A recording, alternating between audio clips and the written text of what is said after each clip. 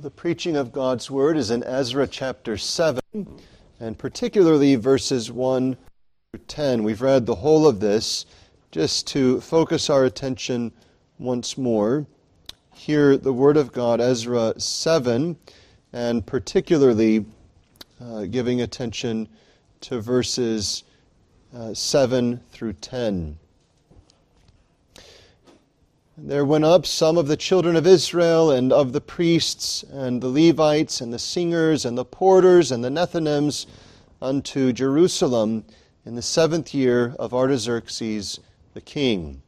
He came to Jerusalem in the 5th month, which was in the 7th year of the king. For upon the 1st day of the 1st month began he to go up from Babylon, and on the 1st day of the 5th month came he to Jerusalem, according to the good hand of his God upon him. For Ezra had prepared his heart to seek the law of the Lord, and to do it, and to teach in Israel statutes and judgments. Ezra chapter 7 introduces what is to be acknowledged as the second part of this book. So chapters 1 through 6 hold forth the early stage of the return to Jerusalem, the rebuilding of the temple. But chapter 7 represents several years that have passed since the completion of the temple, since the dedication of the temple, and a new phase, as it were, of this work of restoring the cause of God in Jerusalem. And so closely aligned with this is the next book, the book of Nehemiah, which testifies of the building of the walls, which had not been fully completed and had been torn down in various ways. And here we have Ezra returning at this time. Notice, particularly emphasized in this portion, is that he would teach. Now, it might strike us as a strange thing. Why would there need to be someone to go and teach? Well, you'll remember that previous to this, there was mention made, of course, of a couple of prophets whom the Lord had raised up. So in chapter 5, you see them mentioned, Haggai the prophet and Zechariah as well. Of course, you can find two of their written prophecies that are in the Scriptures before you. But what's being held forth is that their ministry is now past, and the people stand in need of a present ministry. Now, though Ezra, of course, as this book is so named after him, had the gift of inspiration as he composed and so provided us these things, yet here he enters upon what we would call an ordinary ministry, a ministry of opening up and applying the Word of God. And brethren, what the people of God needed at this time is what the people of God need in every time. Every generation needs a ministry that opens and applies the Word of God. There can, of course, be seasons where the Lord, in His infinite wisdom, does hold back such provision of a ministry. And Christ, in fact, reminds us of this when He says, "Look at the fields, they're white unto the harvest. Pray what? That the Lord of the harvest would raise up men, workers, to go and labor in the Lord's harvest." There are seasons when there's such a need, and yet there's so little provision of gospel-oriented and Scripture-saturated men to go forth and assist the people of God. We remember that among the gifts that Christ gave the church on His ascension, preeminently, Paul identifies that when He ascended up on high, He gave gifts to the church, quoting from the book of Psalms, and he identifies those gifts in the book of Ephesians as ministers of the gospel. He gave some apostles, some prophets, some evangelists, and pastors and teachers. Now, why would God do that? Well, we don't have to ask the question why, because immediately in the book of Ephesians he tells us that this is for the work of the ministry, for the edifying of the body of Christ, so that gospel ministers exist for the good of the people of God. Now you can step back and you can understand how this has been grossly misrepresented and abused. And so in some places ministers are paraded around as this royal person. And it's as if the church exists for them. And so they're highly acclaimed and highly saluted, and they're as if their feet never touch the ground and they just hover over the heads of men. And they're dressed in the finest apparel, and they're given the richest of blessings. Now, of course, the workman is worthy of the hire. He's worthy of his provision.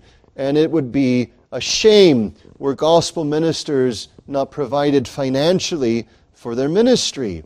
However, we can see the subtle shift that can take place where the ministry, as it were, becomes the preeminent thing that is focused on and praised as if they're the object of adoration. What blasphemous picture is there when the Pope, decked in all of his regalia, does extend his hand to have his ring kissed. It's an amazing corruption of these things. Though they are worthy of the highest honor, they're worthy of the honor because they serve us in the best way. They serve us with the Word of God. They provide us an understanding of the Scriptures. And what the people of God needed in this day was one and others who would open before them, not their own insight, not their own hobbies and so on, but would open before them the Word of God. Now notice the text itself. You have the time period acknowledged. It's in the reign of Artaxerxes. It's then that Ezra the son of Sariah and so on is identified. And this lineage is not complete, but it's highlighting certain connections. And it's going back, notice, until he gets to Aaron. And so, of course, you have Phinehas and the son of Eleazar, who is the son of Aaron, the chief priest. What does this tell us about Ezra? Well, he is a descendant of the priestly line. He's one who comes with this pedigree that was of great esteem and benefit under the Old Covenant. Now, ministers of the gospel today have no need for a pedigree that they point back to and say, oh, my father is this and my father is that and my father before him was that one. But under the Old Testament, it was of significance because how it was the isolated and focused era or place of service that one had to show that they were indeed of that line. And so we have Ezra, who is so shown. His pedigree points back to Aaron, the high priest. But you remember that a priest was one whose lips was to keep wisdom. Sometimes we have an overemphasis upon an emphasis regarding the priest. So we understand that a priest was one who was appointed of God to offer sacrifices. Totally right. He was there appointed by God, as it were, to stand between the people and God. Totally right. But the priest's office was also an instructing office. He was to instruct, to teach, to apply the Word of God. And so here Ezra, a descendant of the chief priest, the high priest, is here described as one who is a ready scribe. And so you'll notice that expression of Ezra, who was, verse 6, a ready scribe in the law of Moses. The word scribe generally simply means a writer. And so one who wrote. But in the Scriptures, a scribe was one who wrote, as it were, the Word of God. We don't just mean one who wrote inspired records, but one who copied records of the Word of God. Now, in your laps, most likely, or in your hands, is a copy of the Word of God. Most likely, the version that you have was printed by machinery and published and sold or given or purchased in some fashion, and now you have it. But copies of the Word of God, of course, before the printing press, had to be copied by hand, so that the people of God, if ever they were to have a copy of the Scriptures, demanded that someone who had access to the Scriptures copied it out by hand, so that then the people would have that for their benefit. And here Ezra, such a one who was a ready scribe and able and a lively one who gave himself and dedicated himself to the cause of God's Word. We, a little bit closer to our history, can see a little bit of this when prior to the printing press, there is the monastery where these men would copy by hand with careful clarity, not just, as it were, the letters, but the points and the little markings. And they would even at times have measurements to make sure that what word they have is measured as the same as in the copy from which they were copying. Such was the exacting care to ensure that what they copied was the Word of God. See, it's far more than just like a secretary, however dignified that position can be. It was actually an instrument in God's preservation of the written Word of God. In one sense, we can say this most seriously. For scribes, you would not have a copy of the Word of God. Now, we don't mean by that God couldn't somehow else preserve it, but what we do mean is this: God chose to preserve His written Word by the ministry of scribes. Now, those who would so give themselves to that necessarily became experts in the Word of God. And you'll notice further in the text that this one who is a scribe in the law of Moses, which the Lord God of Israel had given, is one who, verse 10, is further described as one not only who copied the Word of God, but notice who had prepared his heart to seek the law of the Lord and to do it. Now notice those two things first. He not gave himself to understand the Word of God. He didn't just give himself to copy the Word of God.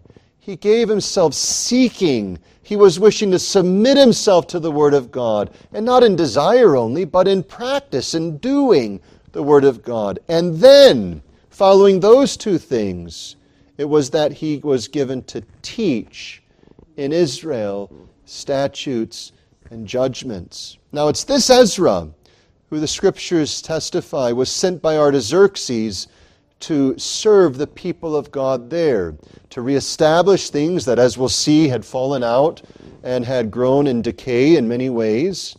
And what we see behind it all, though, is this: that God is appointing the continuation of His cause in Jerusalem. And the way that He's doing it preeminently is by raising up Ezra, a ready scribe, to instruct the people of God in the Word of God. And this helps us to see a more general truth, that when it is the Lord would have His people brought into conformity to His Word, He raises up such men who themselves embrace the Word, who themselves are taught of the Word, that they then might instruct others. And we see that, of course, as we read in Titus. Paul surveyed the needs of Crete, and he said, "Oh, I rejoice that there are assemblies of God's people there, but there's something lacking." And what is it? Well, they don't have a great sound system. They don't have a great, light show. No, it's nothing of that. They don't have ministers of the gospel. And so he sends Titus to go and ordain elders in these various places, that they then, these elders, would be able to teach, exhort, and convince, and other such things. Paul elsewhere exhorts that the things which had been seen in him and learned of him, that should be passed on to other men who should be able to teach these things. If you look at the ministry of the Lord Jesus Christ, one emphasis as you survey the gospel is this: He's teaching His apostles, whom He's commissioning to then go, as we read in Matthew 28, into the whole of the nations. To do what? To teach them to observe whatsoever I've commanded you. In other words, what we see is a continued emphasis upon the importance of those who are set apart to the instructing of God's people in the will and ways of God. And so consider these three things as we open before us these truths. Firstly, the need for ongoing reformation. Secondly, the means for ongoing reformation. And lastly, the provider of ongoing reformation. Before we jump into this first point, in our circles you'll sometimes hear that expression, semper reformanda, or the Reformation. And this expression has been oftentimes misrepresented. So semper reformanda does not mean always changing. Sometimes you hear this expression, if it's in Latin or if it's in English, always reforming, and people use that to justify a new development in doctrine or a new departure in worship. But what we see in the Bible is no justification of that. It's rather the calling of God's people who have strayed back to the teaching of the Scriptures. And what we see in Ezra 7 is precisely that point. God is sending Ezra not to say, listen, study the culture, sort of figure out where they're wanting and what they're wanting and so on, and then just adjust on the fly, make it this way or that way as they want. No, he's sending Ezra to do what? To teach the Word of God and bring God's people back to embrace the Word of truth. This is what's behind the notion of always reforming. It's that every generation requires to be brought back to the Word of God. And so consider then this need for this ongoing work. One such thing is this. Ezra 7 represents a new generation, a new number of people who have been raised up now in Jerusalem. Some would say, 15 years have passed, others 40, even 60 years have passed. We do know this, that a number of years have passed such that the ministry of Haggai and Zechariah, you don't see mention made of Jeshua or Zerubbabel anymore. So these who were leaders leading this first wave are now no longer influential and most likely are no longer around. Now that being the case, what happens? God raises up another, Ezra. He now commissions Ezra, and then we'll see, of course, that he raises up Nehemiah. And he raises them up to continue this work. Why? Because there's a new people who need instruction. There are new circumstances that are going to arise. There are new concerns and difficulties, trials and errors that will need to be addressed.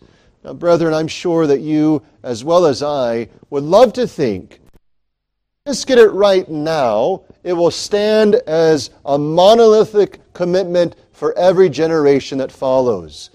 But history most clearly states that view is false. But more than simply history, which confirms it, the Scriptures testify of this, that every generation requires faithful teaching, faithful oversight, faithful discipline. And when it is that suffers loss, the people of God stand exposed. Now, I'm grateful that in our current day, we don't have to walk around here with body armor on and other such things as if there's open war to our bodies. But I imagine that if you or I were serving in some military operation in the midst of open war, that we would feel exposed if it were that we went without that bodily protection, the armor, the helmet, all of the things that are there. We want to make sure that we have it, especially if we were on a special team, as it were, with a particular high risk. And so you see this actually. What do the special forces do? They're checking one another. Do you have this? Yep. Do you have that? They turn around, they check it all, and these things. Well, brethren, the Church of Christ is like that. Not physically. It's not that we're physically out there in war, but spiritually we are. Think of what Paul said to Titus. If you go back to Titus chapter 1, you'll see this image quite clearly. When he expresses this, what's the need for such men? Well, he answers that question when he says they're to be holding fast the faithful word, etc. Verse 10, for there are many unruly and vain talkers and deceivers. What are these people doing? Whether teaching things, verse 11, which they ought not, And notice, what effect are they having? Well, they're leading people astray. This is the point. They're subverting whole houses. The danger is not hypothetical, it's real, it's present. Without these elders, Paul says, the people of God stand exposed. The visible church of God is, in one sense, without a preeminent protection that the Lord provides. And so ministers and elders have to be seen as something needed, not absolutely. God is able of His own power to sustain us, but as He has ordained, they stand needed for the benefit of the church. And this is what is the need for the ongoing Reformation. If you could get to a generation where there was no sin in one's heart, you would get to a point where there was no longer need for reformation. And brethren, that day is coming. It's called the return of Christ. When Christ returns, there will no longer be need of reformation. But until that day, the church visible always stands in need of being brought back to the Word of God. You know it in your own experience, don't you? I know it in mine, most shamefully, what it is to get distracted by something and to start veering from the course. And oh, how we thank God that the Lord raises up a brother or even a sister who comes and raises a question and brings us, as it were, to our thoughts of, what am I doing? I need to be brought back to the Word of God. Well, what's true of us individually is true also of congregations and even the whole of the Church of Christ. Historically, we see this, don't we? You see it in the early. There are these first heretics who are opposing the truth of God. And what does God do? He raises up faithful men to protect and defend the truth. And yet, as years pass, there's this drifting. And then what comes to pass? As years pass through, here and there the Lord raises up various ones until finally He raises up Martin Luther and Ulrich Zwingli and John Calvin and others whom we know who were, as they're called, reformers. What are they doing? They're protecting, they're asserting the truth, they're guiding the people of God. And the Lord does this. Why? Because the people need it. It's something of, we think at times, of a kind and peaceful description, and it is, that the Lord calls us. But if you spend time around sheep for any length of time, you come to see that there's much more bound up in that expression than something that's simply kind, cute, and cuddly. Sheep are foolish. They're easily distracted, they're easily misguided, and they easily seek their own hurt. You and I are sheep. Thankfully, we have the chief shepherd, the Lord Jesus Christ. And yet the wisdom of the chief shepherd is in this, that He has appointed under-shepherds to guide us in this life according to the Word of God, because we stand in need of His guidance. So the need for all Reformation is that every generation needs the truth asserted, the truth declared, the truth applied, the truth directing His own people.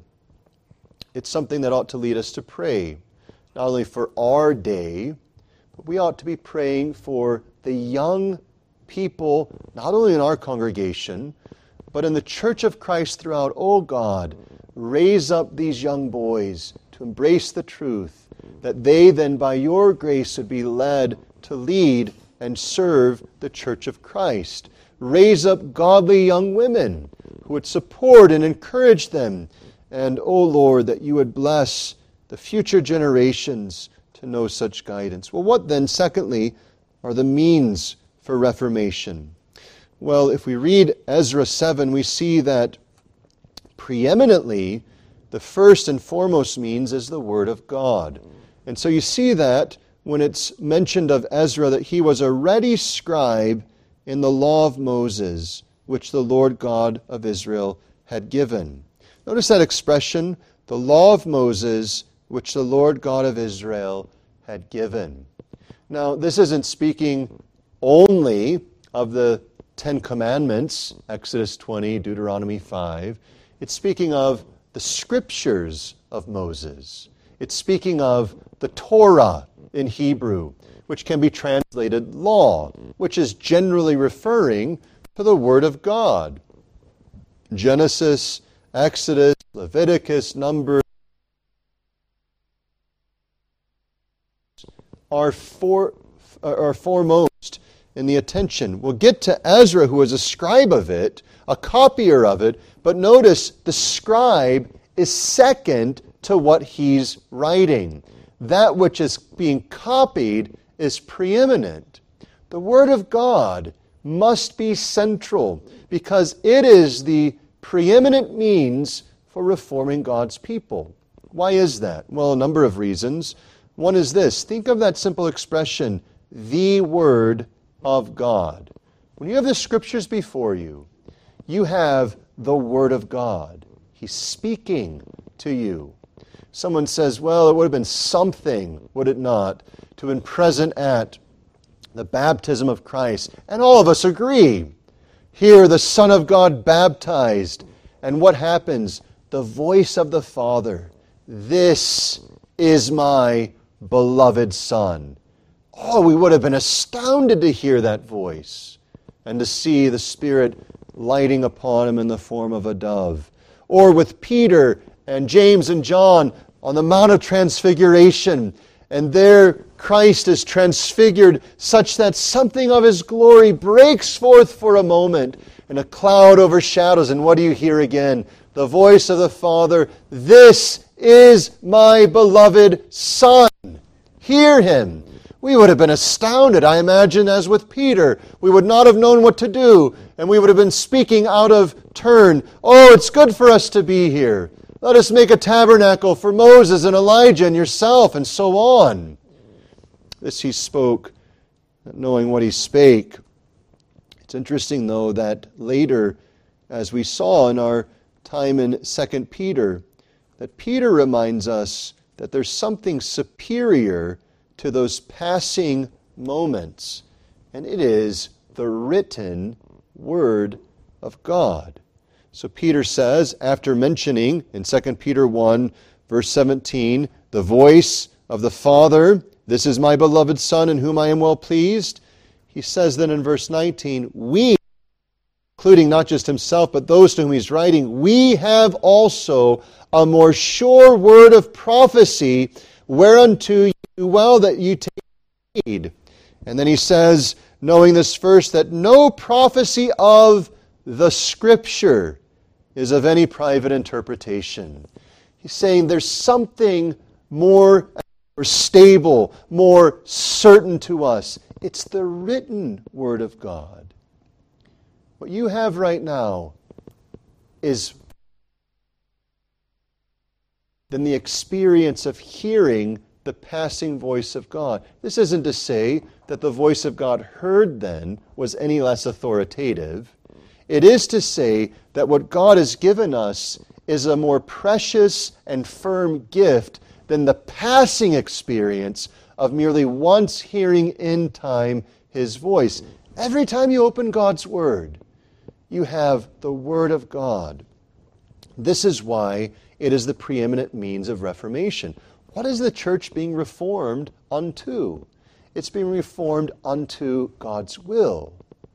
This is why, of course, there are great concerns when men start to become ignorant of the Scriptures and they start relying merely upon what was done before them or what their new insights are, and oh, how they can with bravado start speaking against antiquated ways and empty forms and so on, and unbeknownst to themselves, they're actually introducing things, leading God's people astray. We need people who stand upon the Word of God alone. And this is what we see Paul saying to Timothy. We read earlier this morning, 2 Timothy 3, it says, all Scripture is given of God, it's breathed out by God, it's inspired of God. And then he says in the very next chapter to Timothy, preach the Word. That Word must be preached. It's the word that God's people need to hear. It's that which is to guide them, to comfort them, to encourage them. Now think of this for a moment. If your soul were troubled, and I came and visited you, and you said, listen, Pastor, my soul is overwhelmed with grief. And I say, well, what's going on? And you open your case, and I speak to you, and I give you some advice. Oh, that's helpful. Where did you find it? Show me some encouraging guidance of where you got that insight. And I said, oh, I just came up with it. You'd be discouraged all of a sudden. You'd say, wait, what do you mean you just came up with it? Do you mean you just sort of came up with the form of words, but it's just a restatement of the scripture? No, I just think it's a good thing to say. Your soul, which tasted a momentary relief, would then be plunged into great concern because you realize, as I realize, my opinion means nothing for your conscience. My opinion means nothing for your soul. But if I come to you and I say, here's your comfort, and I open to you the Word of God, I've given to you the Word of God. And so your soul can rest comfortably upon it. You might be in a difficult state and say, what should I do? I'm not sure. And I come to you and I say, well, let's look at the Word of God. This is what it says. Well, now you have the assurance that what you're about to do is honoring to God. If we don't have the Word of God, we cannot, with assurance, be reformed. This is true of what we believe, our doctrine. It's true of how we worship. It's true of the way the church is governed. It's true of our practice, of our families, of everything. The Word of God must be central. Now, how is it that the Lord carries forth this Word? Well, first, as Ezra was a scribe, it's in the written form. And so Peter spoke of the prophecy of Scripture. A word that means written. Paul speaks of the Holy Scriptures. We can translate that, the Holy Writings. Ezra is a scribe, and so he has the Word of God written. But you'll notice that he doesn't just send a copy of the written Word. God actually sends the man who will open the Word.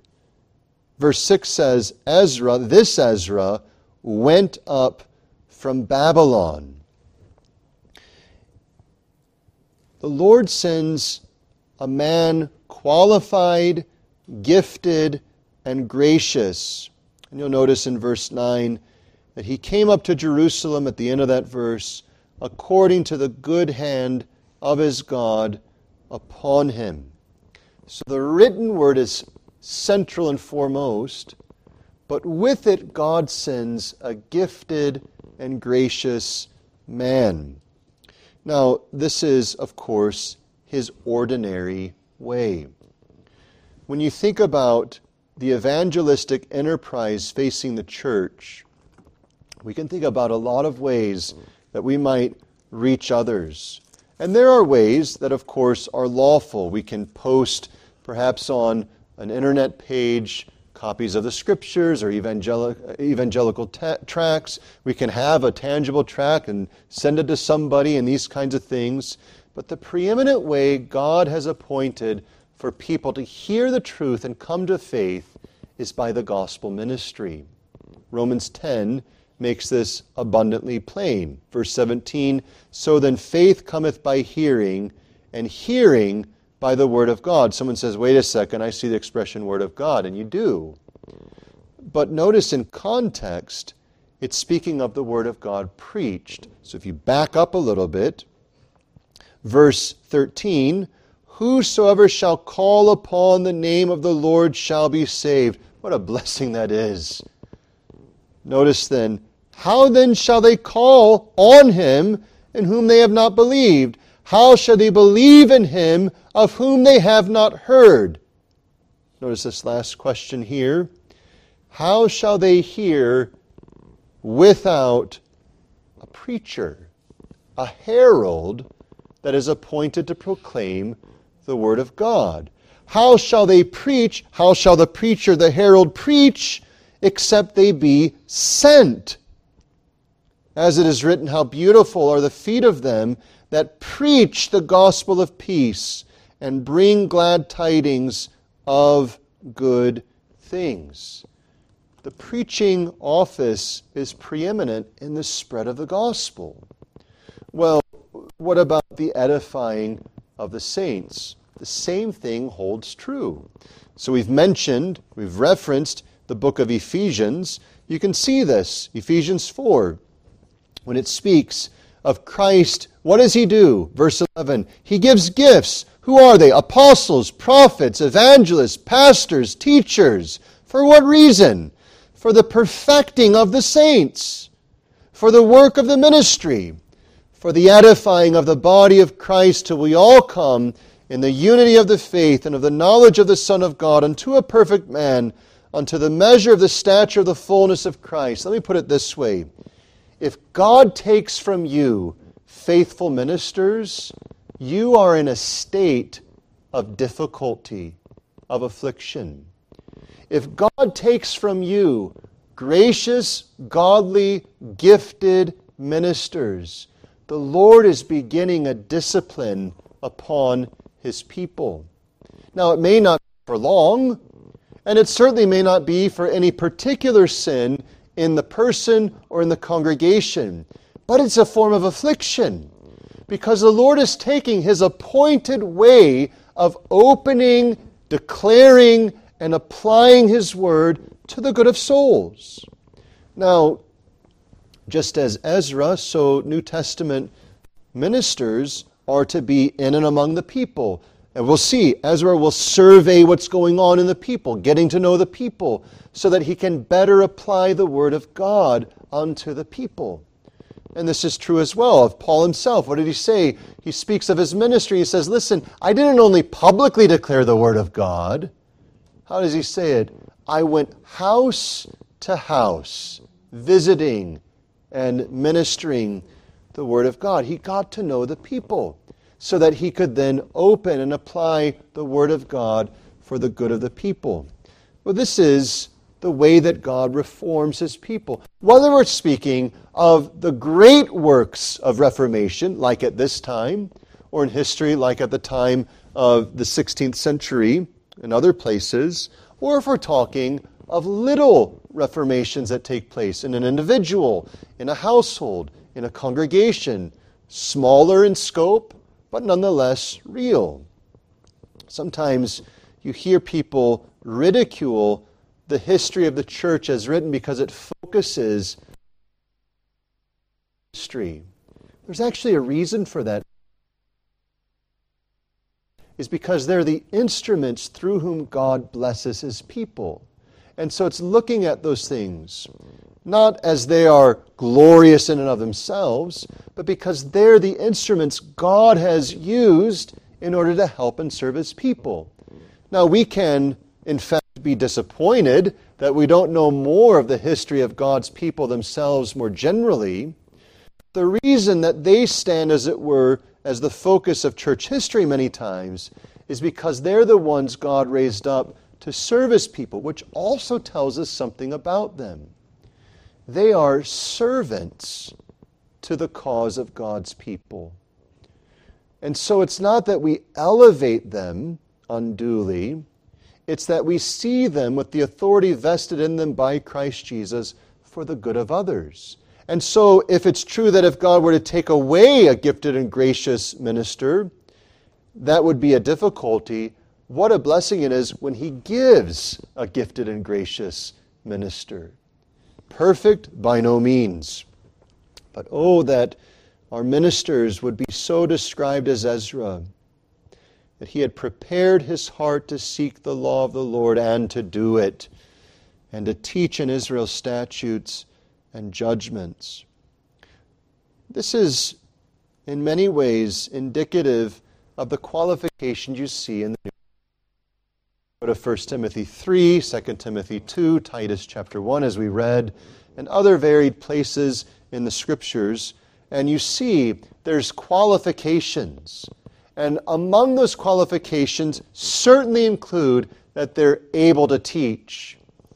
But it's interesting, the emphasis is actually upon what's emphasized here, that they themselves are dedicated to the Word of God. They themselves have a life that is conformed to the Word of God. And then that they're able to teach. And so the emphasis is upon godliness before their teaching. Today, however, we get enamored with a man, young or old, who has keen insight, has read the best books, and talks on and on and on about it. Now, there's nothing wrong with that. We need more men like that.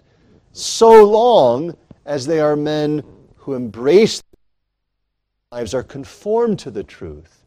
When that is done, then the blessing there is to the people of God. The Lord is raising up then a means to further His kingdom and advance it in the cause of Christ Jesus. Is there a blessing in such a dedicated ministry? Well, we see it in Ezra. You'll see it as it unfolds the rest of this book. But notice what Paul says in 1 Timothy chapter 4. He exhorts Timothy unto diligence in his calling. He says there at verse 12, let no man despise thy youth, 1 Timothy 4:12, but be thou an example of the believers, notice this, in word, in conversation, in charity, in spirit, in faith, in purity. Here's something of an emphasis there. And he exhorts him unto various things. He says in verse 15, meditate upon these things, give thyself wholly to them. Remember Ezra? He gave himself to seek the law of the Lord and to do it. Well, this is what's being said of New Testament ministers as well. Take heed unto thyself and unto the doctrine, continue in them. Your life and your teaching, make sure it's preeminent. And we say, why? So they can publish books, so they can be highly touted, so they can have all of their lectures and so on. No! Notice this expression. For in doing this, thou shalt both save thyself and them that hear thee. Now, this isn't something of an automatic, of course, but what's being said is that when there is a godly, a gracious, a focused, a diligent, a holy minister in the hand of God, there is great blessing then that is given to the people of God. It's a means of great blessing to others. Now, finally, the provider of this ongoing Reformation. Is it Ezra? Is it the ministry? Absolutely not. The provider is God. God is the one who provides for the advance of His kingdom. Remember how Christ teaches us to pray? He teaches us to pray, Our Father which art in heaven, hallowed be thy name. And then what is it we pray? Thy kingdom.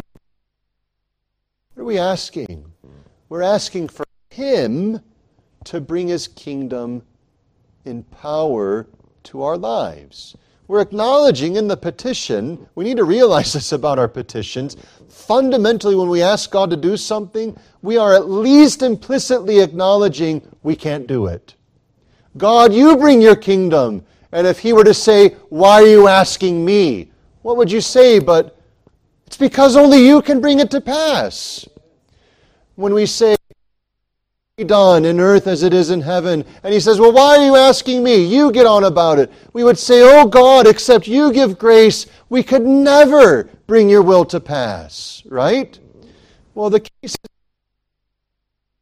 Ezra would have zero success except God blessed his labors. And we see little hints of it all along this way. Notice in verse 6 that Ezra has obviously made request to Artaxerxes for blessing because it says in verse 6, the king granted him all his request.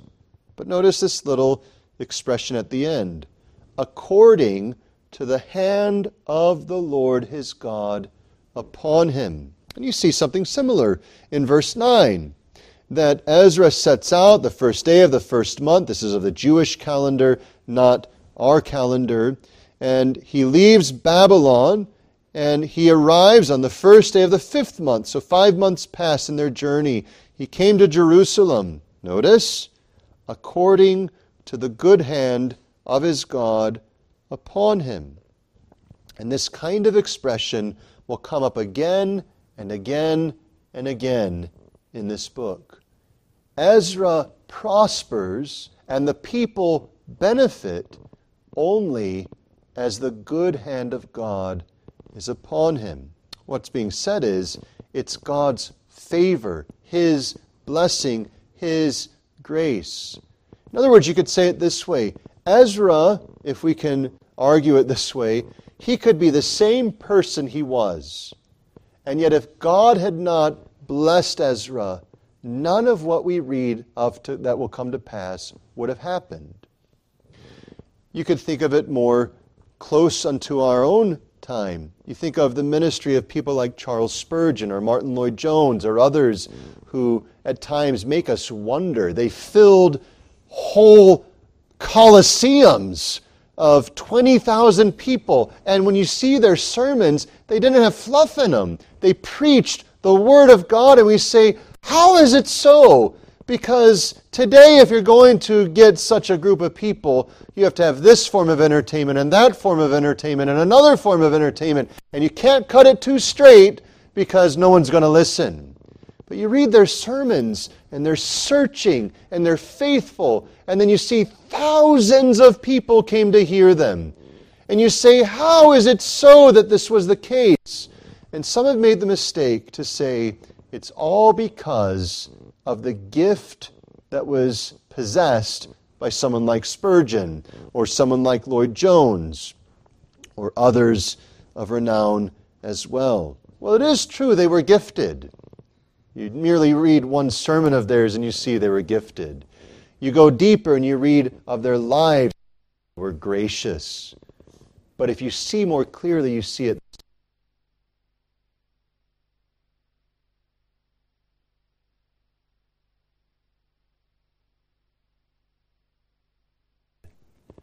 God was gracious. It's an astounding fact that Spurgeon, this man gifted and gracious, he was himself, though well-trained, his father and grandfather, godly men. His grandfather had a Puritan library. He says as a child he used to sit and read voraciously Thomas Watson and Thomas Brooks and John Flavel and others.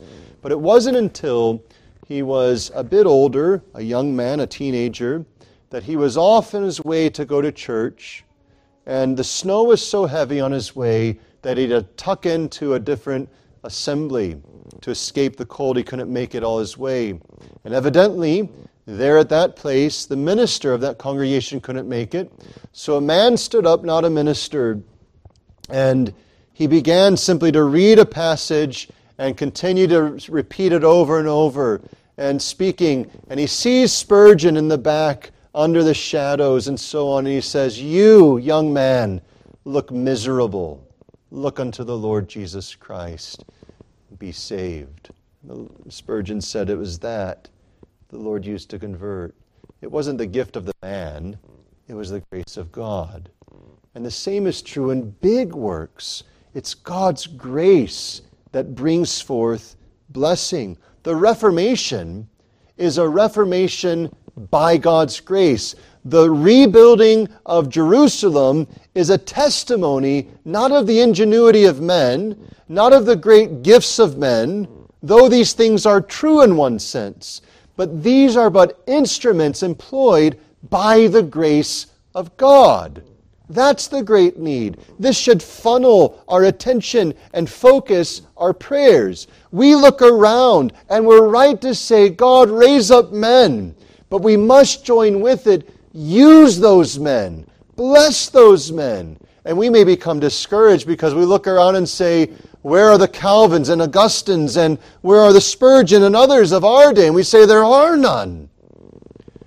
But we ought not to be discouraged because the grace of God that used them is able to use even weaker men. and to employ them for great things to His glory and the good of His people. Well, brethren, as we close, here's a perspective for us to gain. If the Lord intends to do a good work, He does so by directing the attention of His people to the Word of God. This is a warning to us in our day because there's the discovery, and you start to hear it creeping in to various so-called Reformed churches as well. Oh, the 4th century.